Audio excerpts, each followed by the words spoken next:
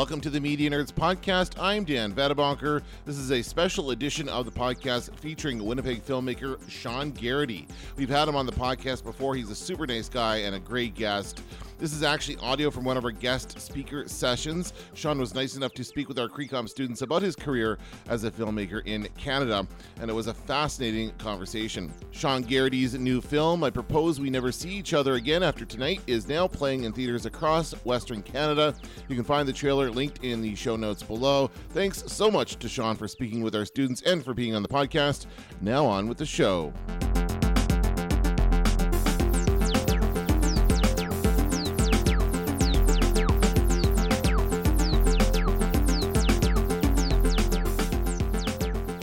Start with this. Sean, let's see how many of your films I can rattle off here. I've seen them all. I've seen them all, except not the one that you didn't write. So you can okay, good. Me. So okay, all right. That one's good to forget about. That's the one I didn't see. So you are the director of Inertia, Lucid, Zoe and Adam, Blood Pressure, which is my favorite of your films, but I have not seen the new one. Right. Great. Now and the new film is called I Propose We Never See Each Other Again After Tonight. Thank you for the cue behind you. Yes. And which film did I forget? Zoe and Adam, did I say that? Yeah, you said that. You missed, ironically, you missed the one that I wear like an albatross around my neck. My Awkward Sexual Adventure. That's right. Okay, so let's start with why is that film an albatross around your neck? Well, I made a lot of films, as you know. Working here in Winnipeg, working as a film director, I've made like eight films. You actually also missed Borealis. Borealis. Yeah. And a lot of them are thrillers, and a lot of them are dramas, and a lot of them are kind of festival art films. But in 2013, I made a romantic comedy that was kind of disguised as a sex comedy. And it was called My Awkward Sexual Adventure. And we, to our great surprise, the Toronto Film Festival picked it up and put it on their top 10, I guess, to play counterpoint to all of the sort of more serious stuff they were showing. And then, an American distributor picked it up right away, and Tribeca picked it up in the United States. And in no time, it was being sold in 24 countries and translated into 15 languages. And I don't know how much of this Kenton. This is very, very funny. Lithuania did a remake of the movie. Like they actually remade it, and which is very, very funny. And the Lithuanian remake did so well that the Ukraine also bought the remake rights, and they remade it. And as we speak, India, not Bollywood, India is busily doing a remake for their kind of HBO streaming service, like the Netflix of India. And as a result of that success, I don't know how many Canadian films get remade in Lithuania. My guess is not very many. But as a result of all that success, I got a deluge of offers from producers and financiers and whatever else who wanted me to make more sex comedies. Even though I kind of pointed out to them that Awkward Sexual Adventure wasn't really a sex comedy. It was a romantic comedy disguised as a sex comedy. Nonetheless, I got just all these offers, and we would go to talk to people about other films that we were trying to get made. And people would be like, okay, is it a comedy like Awkward? And we'd be like, well, no, it's a drama. They'd be like, we want you to make a comedy like Awkward. So we'd have to sort of go back to the drawing board and be like, could it be a comedy? How do we pitch this as a comedy? Because they'll only give us the money if they think it's a comedy. And as a result, Borealis, the film that we made kind of next after Awkward Sexual Adventure, a drama. Like very clearly, that film is a drama. And it's about, you've seen it, but for those who haven't, the film is about a young, like a 13-year-old, 15-year-old actually, girl who's losing her sight. And when her father gets the doctor's prognosis that she's going to go blind within probably 6 months, completely blind, that the last tests that they did failed and there's no hope and there's no way that they can fix her blindness, the dad kind of sheds his everything, his job, his everything, his life, and they get into a car and they drive up to Churchill, although You can't drive to Churchill. They figure that out of the way. They drive up to Churchill so he can show her the Northern Lights, which is the most beautiful thing he's ever seen in his life, and he wants her to see it before she loses her sight. And so clearly a drama. He's also got a gambling issue, and she's got like a drug abuse problem, and like it's dark, dramatic stuff. And these funders are like, so is it a comedy like Awkward Sexual Adventure? And I was like, yeah, but not really. But when we had to go back and sort of reform it, we ended up using Little Miss Sunshine as our corollary film. So we go back to the money people and say, yeah, it's going to be hilarious. We're putting Kevin Pollak in it. It's going to be very, very funny. And they were like, blindness, drug abuse, gambling issues. This doesn't really look like a comedy. And we were like, but think about Little Miss Sunshine, right? Like the suicide, and the grandpa dies, and it's like the young kid can't, like, his dreams are smashed about becoming an astronaut. Like, that serious stuff, it can also be very funny. And they're like, oh yeah, I guess you're right. And that was what we had to do to sell that movie, because after Awkward Sexual Adventure, all anyone wanted to see me do was comedies. Wow, that is an albatross. It is. Ukrainian remake. That's an albatross. Yeah, the Ukrainian remake. The Lithuanian remake is the funniest. And one of the most hilarious things about the Lithuanian remake, I haven't watched the entire Ukrainian remake yet. They send them to us, and they're like, "Do you need to wait for the subtitles?" And I'm like, "Nah, I got it." Like I having written it, I get it. But like the decisions, you realize that as a director of cinema, you end up making, how many thousands of decisions. That's kind of the job when you're a director. You're just deciding, wardrobe comes up and they're like, blue shirt, green shirt, right? And the props department comes up and does he carry this wallet, or does your character carry this wallet? Like, it's just a series of endless decisions.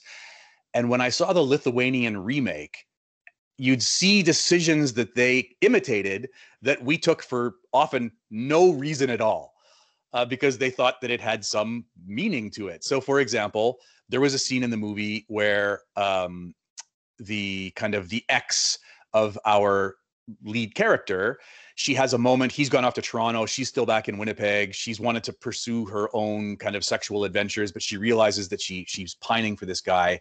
And there's a moment where she's sitting down at her mirror and she's looking up at pictures of them as a couple. And she's like, oh yes, oh, those good times. And then she decides she's going to go pursue him in Toronto, which of course ends in disaster.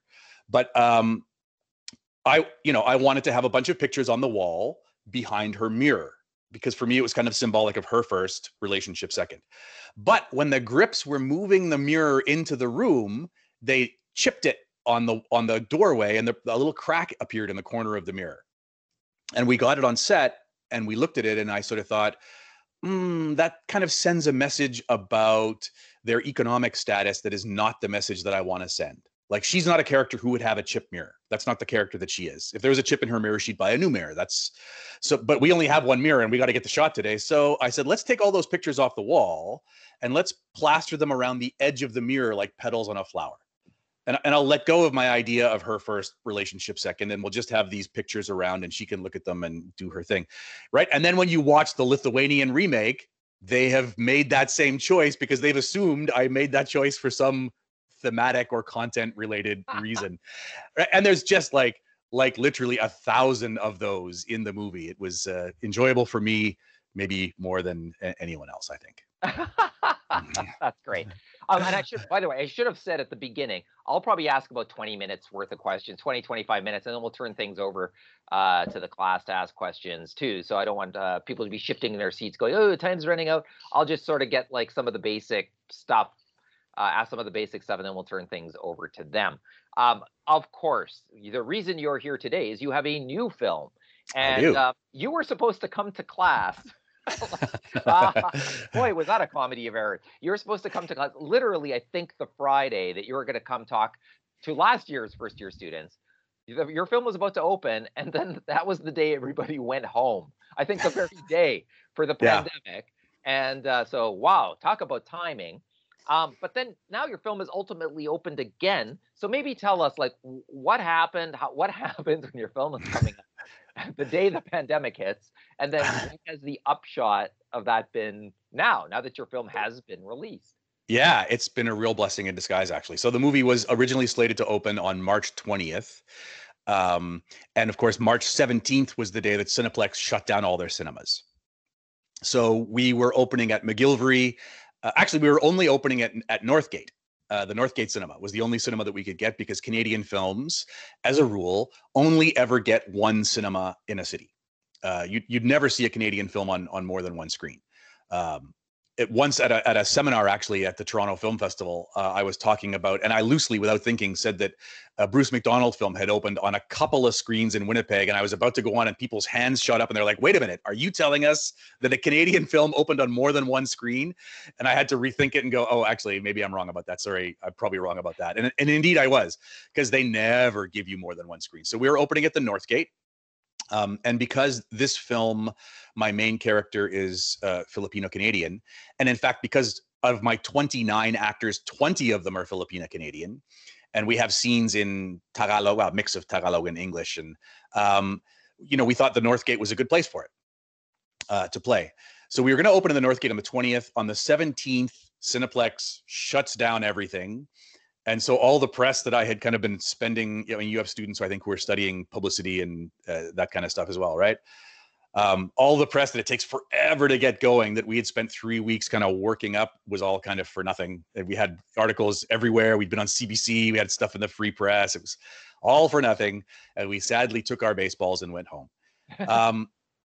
And then in July, Cineplex announced that they were reopening with like a severely curtailed capacity in their cinemas, as well as every second row is empty, and 4 seats on either side are empty, and they're sandblasting and disinfecting the cinemas between screenings. And so I was talking with my distributor in Toronto, Mongrel Media, and they were like, "Yeah, I don't know, like no one's really going to cinemas." They were like, they said, "Where do you want to open?" And I said, "Grant Park." And they said, "I'm just looking now." I hear the sound of his keyboard. This weekend, it was a long weekend in the like late July, like long weekend. He was like, "This weekend, the biggest film that Grant Park had made $750 for the whole long weekend." Right. And that's showing like a 1:30, 3:30, 5:30, 7:30, 9:30 show every day. A typical box office haul for an American film in a theater like that would be about $12,000 to $15,000. So my distributor was like, nobody's going to the cinema right now. And as a result, the Americans are pulling back all their films. Like Hollywood's just not releasing anything. At the time, he was like, August 28th, they're going to release a film called Tenet. But aside from that, nothing's being released.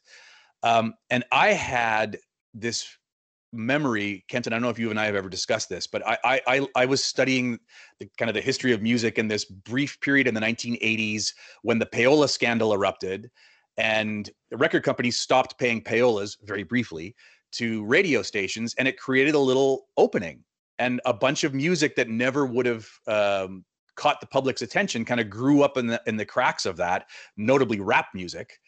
Was kind of born out of that temporary, release of control by companies over radio stations. And so I thought, wait a minute, if no Hollywood films are showing, doesn't that create maybe a little space for us to like put the film up? And maybe we don't have to have Hollywood numbers on our opening weekend. Like usually your opening weekend in a theater, if you don't get, 2,000 people to come to your film, you're out. And a Hollywood film moves in. But I was like, maybe because there are no Hollywood films, and we don't have any publicity money, maybe we can do a little bit of publicity, get a few people to come, and then word of mouth will keep us going. And in fact, we were very lucky. That's exactly what happened. We opened August 21st, and we done a little bit of publicity, and theaters were like selling out. We had 10 sellouts in our first week, which is incredible, until you realize that a sellout in a pandemic is like a 35-seat hall. Right, because all the rest of the seats are blocked off for social distancing. So really, you put 35 people in a cinema, you're sold out. So we were like selling out all over the place. Great victory. And as a result, Cineplex, because we did so, we actually rocketed into the top 5 Canadian box office films, like in the whole country, in our first week with like 35-seat halls, filling them. Right, and we opened on 2 screens. I said to the distributor, he was like, "Okay, so we'll open you at Northgate again." And I was like, "Could you? I know it's Cineplex, so we can't get Grant Park. Could you talk to them about McGillivray?" And he's like, well, I don't want to cannibalize screens in Winnipeg. And I was like, trust me, nobody in South Winnipeg is going to get in their car and drive to the Northgate to see a little Canadian movie. Like, that's just not, let me explain something to you about Winnipeg. And so he was like, okay, let me ask. He's like, they'll say no because they never release a Canadian film on more than one screen. But I was like, okay, ask, because we got one screen. If they say no, we still got one screen. So he went to Cineplex and he was like, can we open this Canadian film on 2 screens in Winnipeg? And they're like, yeah, sure. I mean, we don't understand what's happening. We don't know what's going on. So they gave us 2 screens. They did really well. So actually McGillivray we overflowed onto a second screen. We actually booted out Spider-Man, the new Spider-Man movie, because nobody was seeing that and we were selling out. So we were on 3 screens and did really well and got into the top 5. And so Cineplex was like, oh my God, these guys know how to fill a theater during this pandemic, and we can't. Like, New Mutants failed, like all the new movies that are Unhinged with Russell Crowe failed. They just couldn't get people into cinemas, but we could. So in week 2, which was last week, they expanded us across the country, and suddenly we were playing in Toronto and Mississauga and Scarborough and Vancouver and Surrey. Today we open additionally in Calgary and Edmonton, and we just got held over everywhere we played. And it wasn't, again, not because we're doing fantastic numbers. It's because our numbers are mediocre and Hollywood's just not releasing anything. They're not releasing anything. There's they're like, wow, this Canadian film's not doing very well. What else do we got? Nothing. So I guess we keep it. So yeah, at the moment I have this giant release. For the 3rd week in a row, we were in Canada's top 5 box office earners. And the film, the narrative that we will sell, again, in terms of publicity, which is kind of what's top of my mind at the moment, because it's what I'm embroiled in. The narrative of the film that we're selling to other stakeholders in the Canadian film industry is the story of this giant success. And, in reality, it's kind of a mediocre success. Right. And it's funny because a lot of people I know were like, oh yeah, there'll be a giant sort of asterisk beside the story of your success in the future. And I was like, no, there won't be. People won't remember. Are you kidding? People don't remember anything. Remember that African guy, that warlord, and he was like all over the internet and everything for like everywhere for like what happened to that guy? No one remembers that guy. Right. It's 2020, man. People aren't going to remember anything. Anyway, so no one remembers shit. Exactly. That's right. So that's where we are at. We have been held over for a 4th week in Winnipeg on both of those screens. We're McGillivray's number 1 movie, and since Tenet we're number 2, but we're Northgate's number 1 movie. And so they have renewed us for a 4th week, and yeah, I spent the morning actually doing morning radio shows in Calgary and Edmonton. Yeah. Wow, pretty good. So your film then, is it extended another week now, or so where are we at? Yes, it is. Wow. So and it's on a week to week.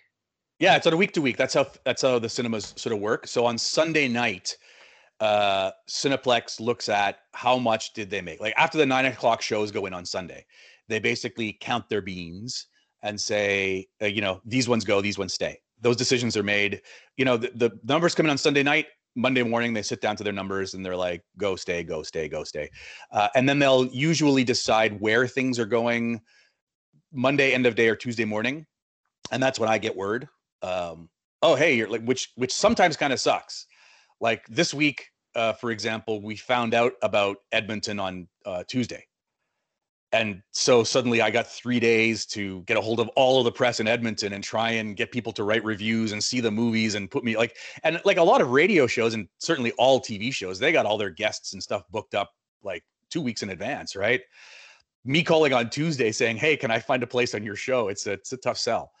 But yeah, that's the festival. That's what the cinemas do is they decide on the Sunday night, they make announcements on the Monday, and then they decide precisely what theaters on the Tuesday. So at the moment, we are extended everywhere until September 17th.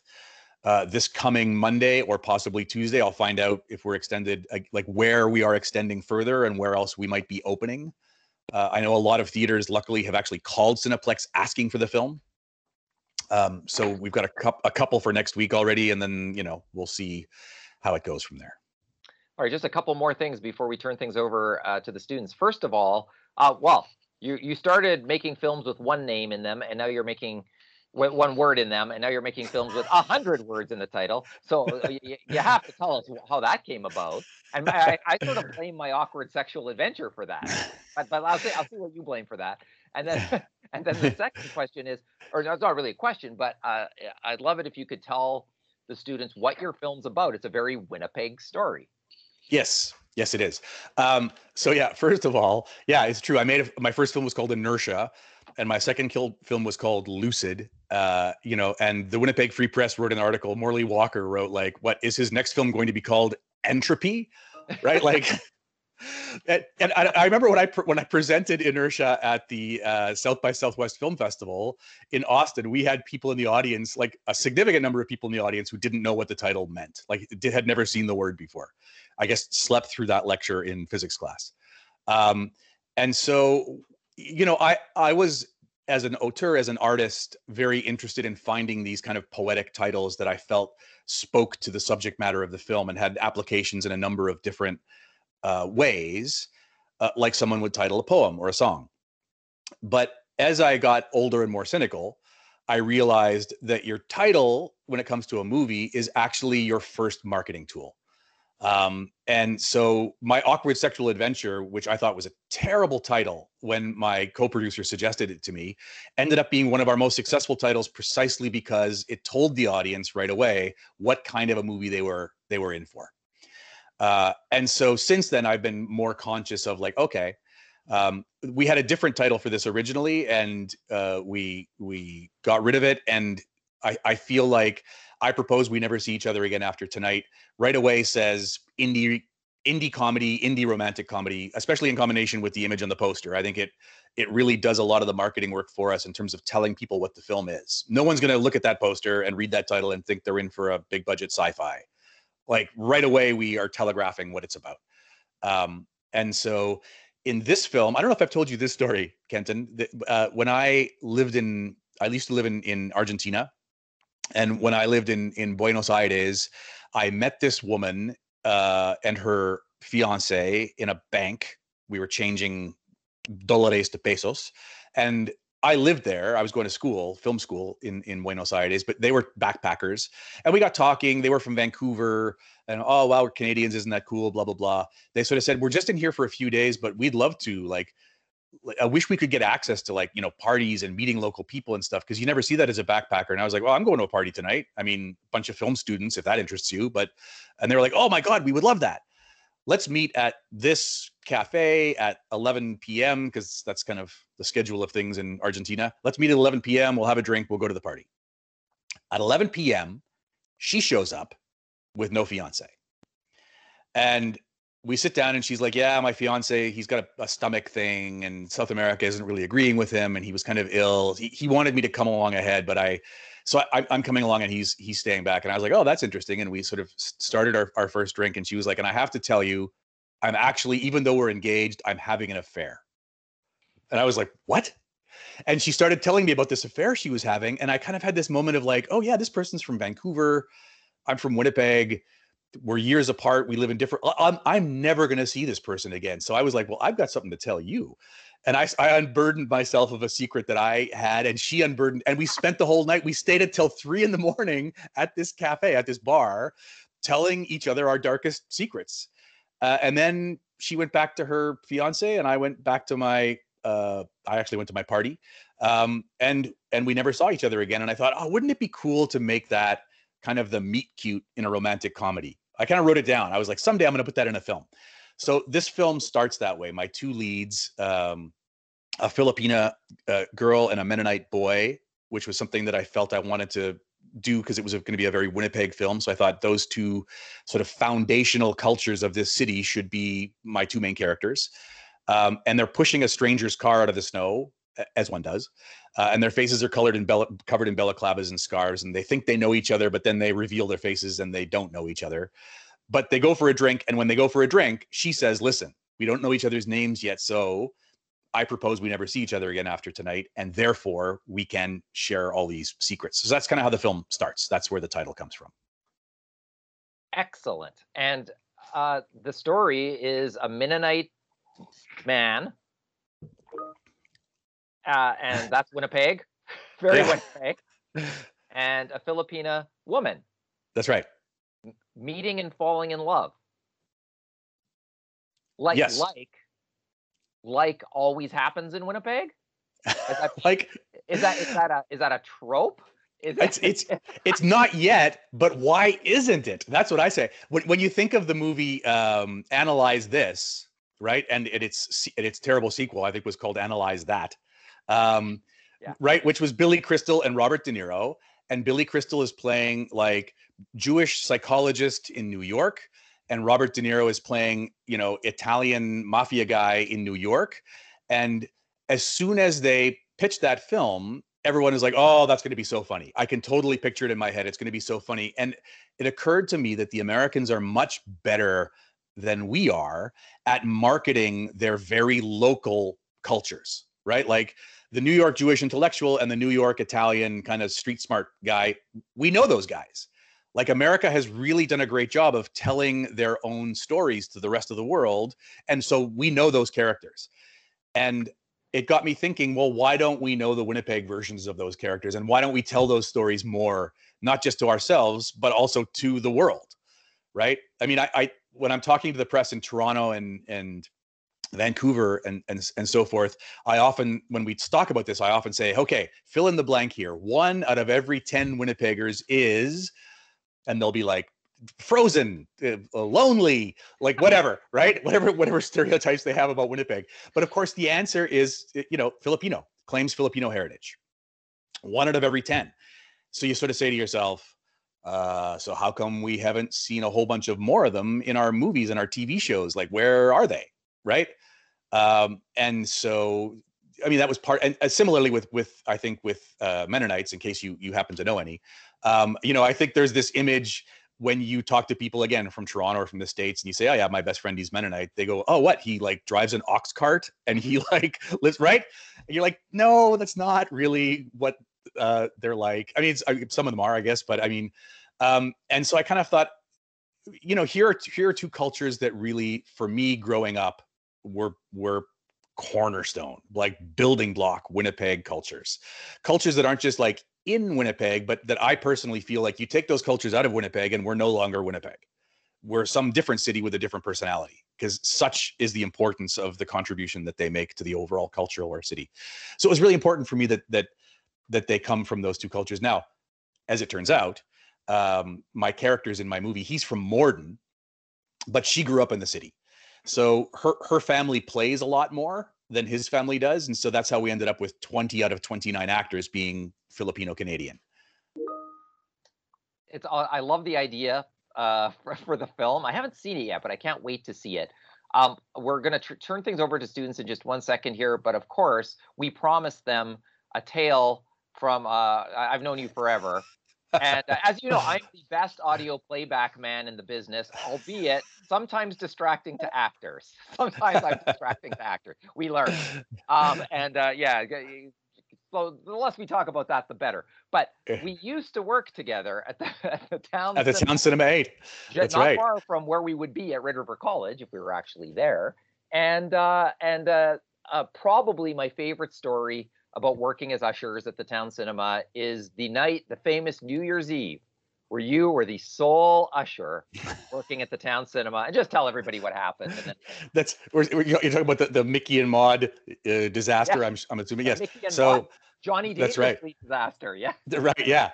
I was actually going to tell the story of how you and I took a poll of people coming into the theaters as we were ripping their tickets on Addams Family versus the Munsters, which I still feel was unfairly answered. Yeah, right. Yeah, that night at the Town Cinema 8, back in ancient days, that your students, I'm sure, can't even possibly imagine, films used to be projected on film, like on actual film. It was a celluloid strip of images that ran through a projector.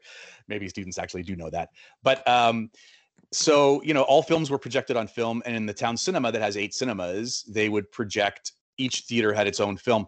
But because they were cheapskates, when there was a big film that would fill more than one auditorium, they would only order one film, and they would have it feed into one projector and come out of the projector. And instead of being wound up on the take-up reel, they would wind it around like a microphone stand and a ruler and a whole bunch of other stuff to be fed into the next projector. And then it would come out of there and get wound around a bunch of stuff that the projectionist happened to find in the projection booth to go into a third projector. And that way the cinema only had to pay for one print, but they got to show it in 3 cinemas. However, of course, what that did is it put terrible strain on the actual film, which was stretched and pulled beyond its capacity. And so often you'd be working at the cinema as an usher and you'd hear a great roar come up in one of the cinemas, and you'd go into the cinema and you'd see that the film had snapped and they had no image on their screen. At which point, instead of calming down the audience, we would run to the next cinema because we knew that we had about a 30-second leeway before that image would snap, and we'd stand in the back just to watch the audience react in horror. And then we'd run to the third cinema and watch it happen again. Oh my God, it was so much fun. Yes, and on New Year's Eve, people who decided to go see the Hollywood classic Mickey and Maude were all disappointed that the repairs on that film to get it running again took them past the midnight hour. And so they had to spend their Happy New Year moment sitting in a cinema watching a blank screen. And they were very unhappy, very unhappy. And they let the Soul Usher know how unhappy they were. They sure did. There was an uprising. Yeah, we're lucky that did not fall into the hands of the public, that cinema, that very night. And there was a strict no refunds policy, which basically puts you like you might have had to run out of there with your life, kind of thing. Like that's right. The manager would hide in his office downstairs and close the door and say, "Tell them they're not getting their money back." Slam. That's right. All right. And before we turn things over, wow us with the big names that you've worked with, and then we'll turn things over to students. I think the big names. I mean, I have worked with Kevin Pollak. With Joey King, who's been doing really well. She's got a new Netflix series. I can't remember what it's called, but it's very popular. Yeah. And she's a star as well. I worked with Portia Doubleday, who was in Mr. Robot as the girlfriend, and Chris Noth, notably Mr. Big from Sex and the City. I have directed, as well as Jean-Marc Vallée and I can't remember his name now. Whose Line Is It Anyway? Colin Mockery. Oh yeah. Love that guy. So funny. And so on and so on and so on. Callum Keith Rennie, and I've worked with lots of Tatiana. Tatiana Maslany, of course, in Blood Pressure, from Orphan Black. 5 roles in Orphan Black, or 7 roles, or whatever she played. So yeah, I've had the good fortune of working with lots of great actors. And you get a sense when you audition them and work with them in the room of what their charisma kind of is, and then how to play that best on screen. So I just want to plug, if I can, when we were auditioning young Filipina actors for the lead role in this movie, I had someone come into the room. She was auditioning for a very small part. It was a two-day kind of walk-on that we were going to shoot on a weekend, and she had this charisma and this energy, and we kept her in the room. I auditioned people 2 at a time. I kept her in the room. I'd sort of say, "Okay, you, sir, thank you very much." We'd send in someone else, but I was like, "Hera, if you could stay." And we'd bring in someone else, and we'd bring in someone else. And we auditioned her for 40 minutes in that room with a whole bunch of different scene partners. And I pushed her to the comedy and to tragedy and to rage and to all sorts of, and she had all of this range. And when she left the room, myself and my casting director and my co-producer were like sad because we weren't watching her anymore. Like we felt we missed her already the second she left the room. And I was like, oh my God. So I ran out and I said to her, "I know you came and applied for this small part, but would you be interested in playing the lead?" And she said, "No." And then there's another story about how I had to convince her to play the lead. But the idea that when an actor really has that something, that energy, that shine, you feel it. And when you're working with a lot of these big actors who've been very successful and you're in their presence, it's an amazing energy that you can sort of feel off of someone that, like, it's a cliche when you see a movie about the movie business and like, that girl has it, she has it. But it's true. You can, when an actor has it, you can really feel it. And this young woman, this is her first movie, but when she was in that room, we were like just basking in the glow of her energy. And we managed to put it into the movie, which has been great for her. I feel bad for her co-star up here, Christian Jordan, who's an amazing actor, but the press across the country has just been, who is this incredible woman and what an incredible future she has and what range. And even we got one really bad review from grumpy guy in his basement.com, or I can't remember, something like that. And even he at the end, he was like, the movie is a mess. But I have to admit that Hera Nallam is, and then he writes a paragraph about how great she is, but she still can't save this terrible film. So, you know, there is that thing. Like, I predict that she will be someone who in 5 years from now, I will be bragging about having worked with Tatiana and Kevin and Hera Nallam. Fantastic. Cool. Let's turn things over to Dan. Dan, do we have questions? Good questions from students here. Georgia asks, what was your research process like to get accurate representations of Filipino and Mennonite culture? Did anything surprise you considering your base knowledge gained from growing up in Winnipeg? Yeah, it's a great question. You know, I'll focus on the Filipino side of it because they were two different journeys, and when you see the film, you know, you'll understand kind of the difference, I think. But yeah, for the Filipino side of it, I mean, I spent a lot of time up in the Maples, which is where the film kind of happens and where we shot it, and was really like eyes opened about what an incredible neighborhood that is, that we just never, I mean, I'm a South End Winnipegger, I just never go up there. But I do now. I go up there all the time. But in terms of the representation issue, which for me was a very, very serious issue, the scenes, I did a lot of research and I sat down with a lot of groups of Filipino friends of mine and Filipino actors and Filipino like crew members who work in the film industry who have become good friends. And I fleshed out the ideas for a story and the ideas for a character and fleshed out ideas about relationships. And every time I had a version of the story, before it even turned into a script, I would bring it back to them and I would say, what do you think of this? And what do you think of that? And what do you think of this? And anytime that I got it wrong, you know, they would let me know and I would sort of adjust. But further to that, I really felt like there are scenes in the film where, you know, everybody on screen is Filipino Canadian. When she goes back to see her family and she has a bunch of aunts come over, they're gradually more and more aunts every time we go to her place because there's a wedding social coming up, her sister's wedding social. And in those scenes, I came in and I did not have a script. Instead, I had an idea about how I wanted the scene to play out in terms of emotional beats. We'd start here, you know, the turn is here, the climax of the scene is here. And then when we end the scene emotionally, this is, you know, where all the characters kind of end up. And so I would go in with my crew and workshop with these actors, but sort of turn it over to them and say, you know, here's the shape of a sort of scene I want to happen. Now you guys show us how it would actually sort of play out. And most importantly, that's because it's a culture that I did not grow up inside. We kind of grew up as a you know, a bystander. But secondarily, because, you know, half of those scenes are in Tagalog and I don't speak any Tagalog. I speak a very little tiny bit of Tagalog that I ended up gleaning over the course of shooting the movie. But so yeah, it was really important for me to get that right. And so we spent a lot of energy doing it, which is why I'm so happy that someone asked the question. From Margaret, what is your creative process like? Do you usually begin, like you told us how you got the idea for this movie. Is that like similar to your other films? Do you usually begin with a scene in mind or a character? What is kind of the starting point when you have an idea for a film? Yeah, every film is very, very different. And certainly that's one of the things that I really love about this job. And, you know, speaking to a bunch of students in CRECOM, a job that when I was your age in Winnipeg, I didn't ever think that I would be able to do this job and stay in Winnipeg. But I do, and I live in this tiny house. Look at my great success. But I love that with every film, it comes from a different place. And sometimes I just have an idea.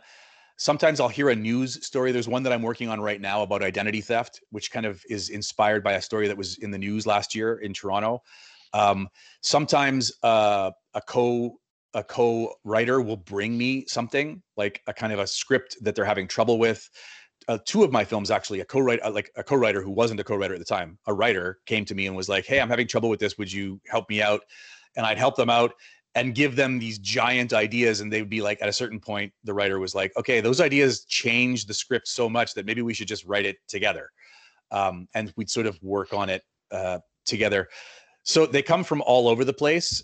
And the creative process, which is difficult, is the process of taking an idea and really trying to beat it and beat it and beat it until you really feel you've explored all of its possibilities, because a lot of ideas seem great when you have them, but then when you really kind of try to put them to work and try and extrapolate meaningful character arcs and try and extrapolate, characters and climaxes and all the turns and sort of points on the arc that make a story worth telling, some of those ideas you find don't hold up and they're kind of dead ends. And so, part of the creative process is being open to once in a while sort of chucking an idea and saying, all right, I spent 6 months on that, but obviously it's not going anywhere. And sort of moving on. I got a whole bunch of those. I got like 20 of those. In free comedy, we call that first idea, worst idea, right? So that doesn't mean it's not good, but don't become so in love with that first idea that you see it through all the way, because you have to know when to quit. Do you have any specific methods? This is from Earl. Do you have any specific methods for actors in an emotional scene, like pouring cold water on their hand for a shocked kind of emotion? It seems like, I don't know. That's a good one. That's a feel the pain of the scene. Of the scene. No, one of the things that I've discovered about actors that I really love is that no two actors are the same in terms of their process. And it's something that a lot of filmmakers have trouble with, because I mean, I kind of, I went to film school, and then I spent a lot of time at the Winnipeg Film Group in the early days, making my first shorts and sort of spending time with a lot of other filmmakers. And I find that it's kind of a blind spot for a lot of filmmakers, because a lot of people are so used to, they love shooting stuff, they love recording stuff, they love editing stuff. They're so used to interacting with a technology where you press a button to get a result. But with an actor, you can't do that. And not only that, but once you figure out a certain actor, the next actor you work with, you won't be able to use any of what you used on the last actor, because this is a different actor and they work differently. So part of what makes it really fascinating for me, and what keeps me interested still after 20 years of making films, is every group of actors is a whole new set of challenges, and getting to know them and getting to know the ways in which I can enable their performance is different on an actor by actor basis. And I make use of a lot of improvisation. So three of my films have actually been fully improvised on camera. So actors just make up their dialogue, and actually in many cases they don't know what's happening in the scene until the scene is shot. And I have, actors keep secrets from one another. And so characters will dump stuff on each other in the scene, and then they'll have to react, which is, I think, kind of close to your cold water thing, right? I mean, where they're surprised by something and they're on camera surprised by something, and they don't have time to think about, I'm an actor in a movie trying to convince people of something. They're just processing like, wait, what? You had an affair? What? You what? Right? And you get these incredible reactions, which then on take 2 and 3 really makes it easy for the actors to access again those emotional states, because it's so visceral for them on take 1. But yeah, part of the process that I love is dealing with actors like these two. Hera is a very impulsive, very in the moment, very emotionally real actor, but there's something kind of volcanic about that. So I know that take 1 and take 2 are going to be very, very different. And I'm going to have to sort of pick one in the edit suite. Whereas Christian is a much more focused, much more cognitive. He's much more in his head when he's acting. And so he'll do something on take 1, even sometimes if it wasn't what was written, if it ends up being something where they're kind of half improvising, he'll do something on take 1, and in take 2, he is like a machine. He will exactly repeat it with all of the same emotional truth and all of the same authenticity. And we can go 7 takes and he is delivering every single take. So getting to know that helps me plan how I'm going to shoot my scenes and how I'm going to do my edit, and et cetera, et cetera, et cetera. That's a very rewarding part of being a film director. This is just an aside for me. What's the most amount of takes you've had to do for a scene? Probably like 12. I don't go crazy with the takes. I try and take 1 and 2. I'll try and get something close to the script. I'll do a take 3, 4, and 5 to try to get something different from the script so that we have options. And then I'm going into a take 6 only if there's been a problem. And so the ones where I'm doing 12 takes, or 10 takes are usually not for actors. Usually it's a scene where there's just a whole bunch of elements that have to all work together. So we've got a difficult camera move, and the boom guy has to sort of get out of the way of a bunch of extras who also, we've got a whole bunch of them, and they all have to do specific things, as well as the actors have to hit all their marks. And it's when you have a very complicated shot that involves a whole bunch of crew people and a whole bunch of people in front of the camera, those oftentimes you'll really get up there before you nail it, because every single element has to work perfectly in a take, and the longer the take is, the less likely you're going to get that in one go. We have a couple questions about your kind of origins as a filmmaker. One is about, hold on, let me find it here. How did your process of becoming a film director and taking off the groundwork, being a Canadian director from Winnipeg, who did you need to approach to get there? And then somebody else asked about going to film school in Buenos Aires, and maybe that you can answer both of those questions by just talking a little bit about how you got into this career path. Sure. And I should give us the 3-minute warning here. Oh, okay. Okay. 3 minutes, just so everybody knows. All right. So my life in 3 minutes. Got it. Yeah, I got out of high school in Winnipeg. I decided to go to film school. At the time, you couldn't study filmmaking in Winnipeg like you can now. So I went to Toronto, and I was at York University and ended up thinking I knew more than my teachers did, as one does after 3 years. So I didn't finish my degree, and instead I went to Argentina on an exchange program, but you had to go to, like, it was called the Rotary Scholarship, but you have to go to a school there. So I found a film school there, and they put me in the film school, and it was sort of a cultural exchange. But essentially, after all the education was done, I started my career by, and here's where Kenton Larson plays into the picture. I started my career by, I came back to Winnipeg. I'd been living in Japan for 3 years, and I started working as a bass player, which is my other is my bass in the show? No, it's over there, I think. I started working as a bass player, and because I played in a bunch of bands, a lot of those bands were like, hey, didn't you go to film school? Because we have some money for a music video. So I started making music videos for the bands that I played in. And my on-set playback expert was, of course, the inimitable Kenton J. Larson. Most of you don't know that his middle name starts with J. And he and so I did a bunch of music videos, and they did kind of okay. And then from the leftover film stock I had from those music videos, because back in those days it was film, I started shooting short films on weekends. So we'd have all this gear rented to shoot a music video, and we'd have leftover stock, and I'd like abscond with the gear over the weekend and shoot my own short films, and then return the gear that was supposed to be for the music video on Monday. And I made a couple of short films, and my very first one called Middle. Everyone rejected it. I applied to the Toronto Film Festival and the Cannes Film Festival, as one does. Everyone turned it down, of course.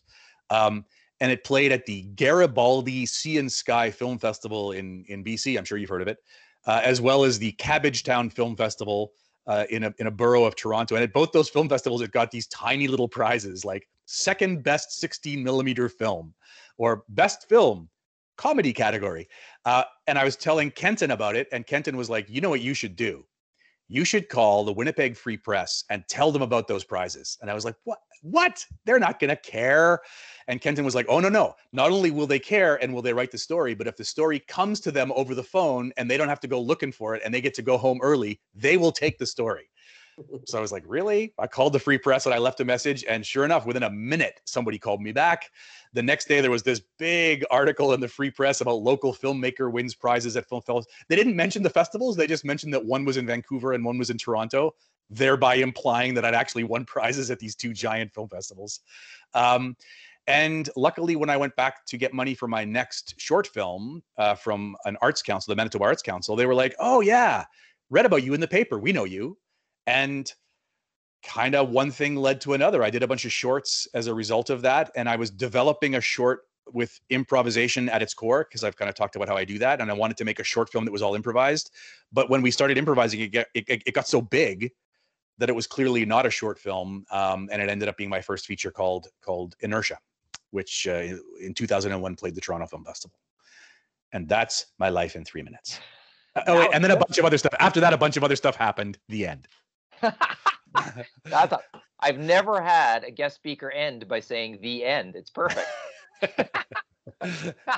Finn. So, Great.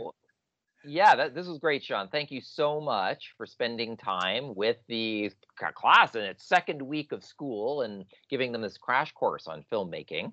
And a round of applause. Everyone's mic's off, so a round of figurative applause. Thank you. Thank you. And I just want to, if I could, one last push, of course, please. The film, I propose we never see each other again after tonight, is playing still at McGillivray and Northgate through to the end of next week, at the very least. If people feel safe going to the cinema, I encourage it. As somebody who's gone to the cinema since they reopened, I will assure everybody that it is safe and theaters are taking all the proper precautions and it's fine. It's all good. Go to the movies, guys.